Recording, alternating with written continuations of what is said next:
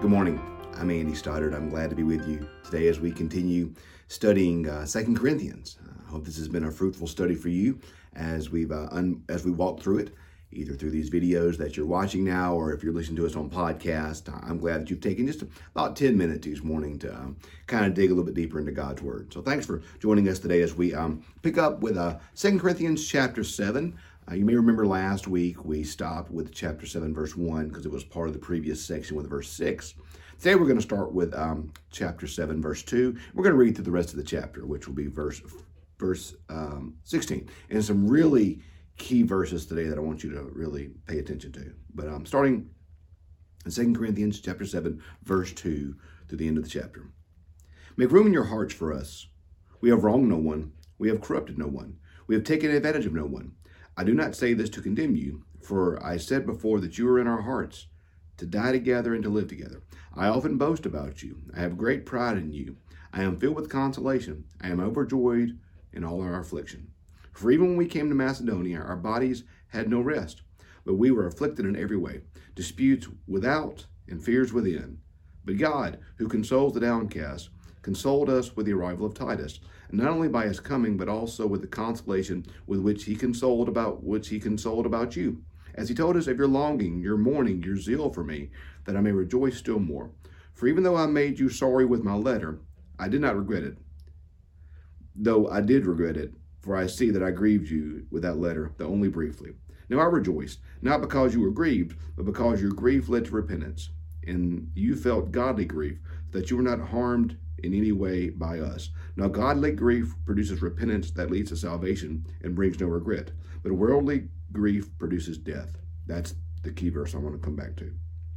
For we see what earnestness this godly grief has produced in you, what eagerness to clear yourselves, what indignation, what alarm, what longing, what zeal, what punishment. At every point you have proved yourself guiltless in the matter. So although I wrote to you, it was not on account of the one who did the wrong, nor on the account of the one who was wronged, but in order that your zeal for us might be made known to you before God. In this we find comfort. In addition to our own consolation, we rejoice still more with the joy of Titus, because his mind had been set at rest by all of you. For I had been somewhat boastful about you to him, and I was not disgraced. But just as in everything we said to you was true, so our boasting of Titus has been proved true as well. And his heart goes out all the more to you, as he remembers the obedience of all of you, and how you welcomed him with fear and trembling. I rejoice, because I have complete confidence in you. So we see here, remember last week we talked a little bit about how Paul's love for them was almost like a parent, how he corrected them, but he loved them. We see here he talked about letters he'd written. We have 2 of Paul's letters to Corinth, but we know that he wrote more than just these 2. He wrote several letters to Corinth. This was a church that he deeply loved, and we see it in here how he talks about how much he loves them, how I have such confidence in you, I've boasted of you. He's a proud father, and once again, so if you're a parent, think about how proud you are of your children's successes. And when your children achieve something, that's really the height of your joy as a parent. You really want your child's success more than you want your own. So Paul here is so proud that they have been faithful in these things. And so he's encouraging them in the same way a parent would encourage a child. But I want to talk to you about, we talked about in verse 8 and following about this letter he wrote, correcting them. We see it, Paul was not afraid to correct Corinth. He was not afraid to call them out. He said, I wrote this letter, and I know, I don't regret that I read it. And he said, well, I regret it a little bit because it hurt you, because it grieved you. But I don't really regret it because it produced in you repentance. And that's the verse I want to talk about. Verses 9 and 10. Now I rejoice not because you were grieved, but because your grief led to repentance. For you felt a godly grief, that you were not harmed in any way by us. For godly grief produces repentance that leads to salvation and brings no regret. But worldly grief produces death. Y'all, that's so big. I think we as Christians have to understand this concept right there. The difference between godly grief and worldly grief. Godly grief is conviction. It's the grief we have over our sins. And it's the grief that calls us to repentance. That is a grief or conviction that comes from God. Worldly grief is the grief that comes from the devil. It comes from our flesh. It comes from sin. And the reason you can tell the difference is, what does it produce? Godly grief produces repentance. And by that I mean that's the conviction of sin where you know you shouldn't have done something.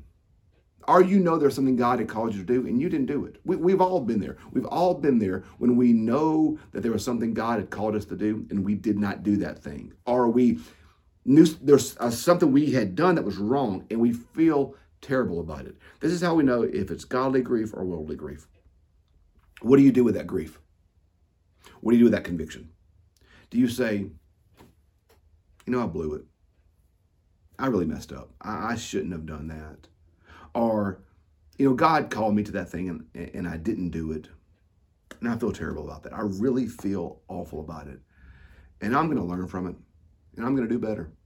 I'm going to guard my heart against temptation. I'm going to guard my heart against sin. I'm going to make sure that I don't do this again. Or I'm going to do this from now on. Godly grief spurs you to action, to faithfulness. Worldly grief says this: yeah, you messed up and you're a failure. So why are you even going to try? Why even try? You failed. You're never going to be good enough. You're never going to get it right. You're going to always mess up. So just quit. That's worldly grief that leads to death. That's the grief. That's the conviction. That's the sin that says, no, don't even try. Don't even try. There's this great quote by C.S. Lewis. The sin is not in falling down. The sin is in not getting back up. Godly grief calls us to get back up and be faithful, to ask forgiveness, to repent, to turn from our sin, and to follow God and to be faithful. That's godly guilt. And frankly, that godly guilt is a gift from God because it calls us to be faithful in all things. Worldly guilt calls us to lay down and stop and quit and don't try, just stop. I'll tell you a story in my life about that as a pastor. When I was in the Delta serving, I had a member in the nursing home who was near death. And I knew I needed to go by and visit him. Now, thankfully, I'd had many other visits with this person. We were very close. It was fine. But I knew she was near death, and I needed to go make one last visit. And I was in seminary as well. I was very busy. And I didn't get to it. I just didn't. I didn't get to see this person. And they passed away. And I felt about as bad as I'd ever felt in my life.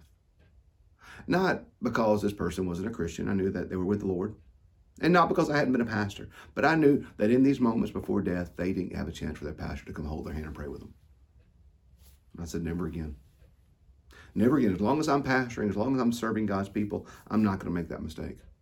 And I'm going to always put my people ahead of other responsibilities.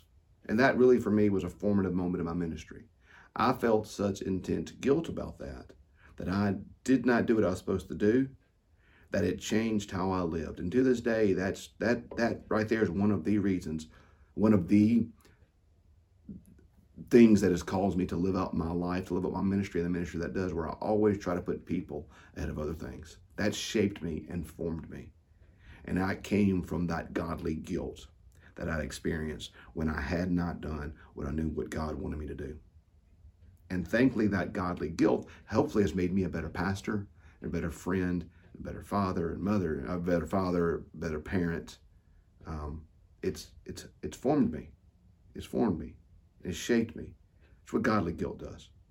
So this morning, or this afternoon, whenever you're watching or listening to this, where do you feel conviction in your life? Where's in your life that God's Spirit has convicted you of sin? Convicted you of what you've done wrong? Or maybe convicted you of what you haven't done? And so here's the question. Will you allow that guilt you feel to spur you to action, to faithfulness, to repentance, to obedience? Or will you just lay there in it? If you lay there in it, if you quit, if you give up, if you feel like a failure, if you don't ask forgiveness, you don't ask repentance, then that's worldly guilt that leads to death.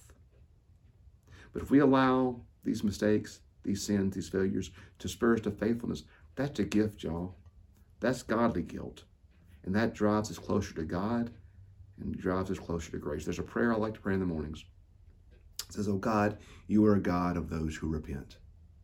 So today, If you're experiencing godly guilt, let it drive you to faithfulness, drive you to obedience, drive you to forgiveness, drive you to repentance, drive you to be the person God's calling you to be today.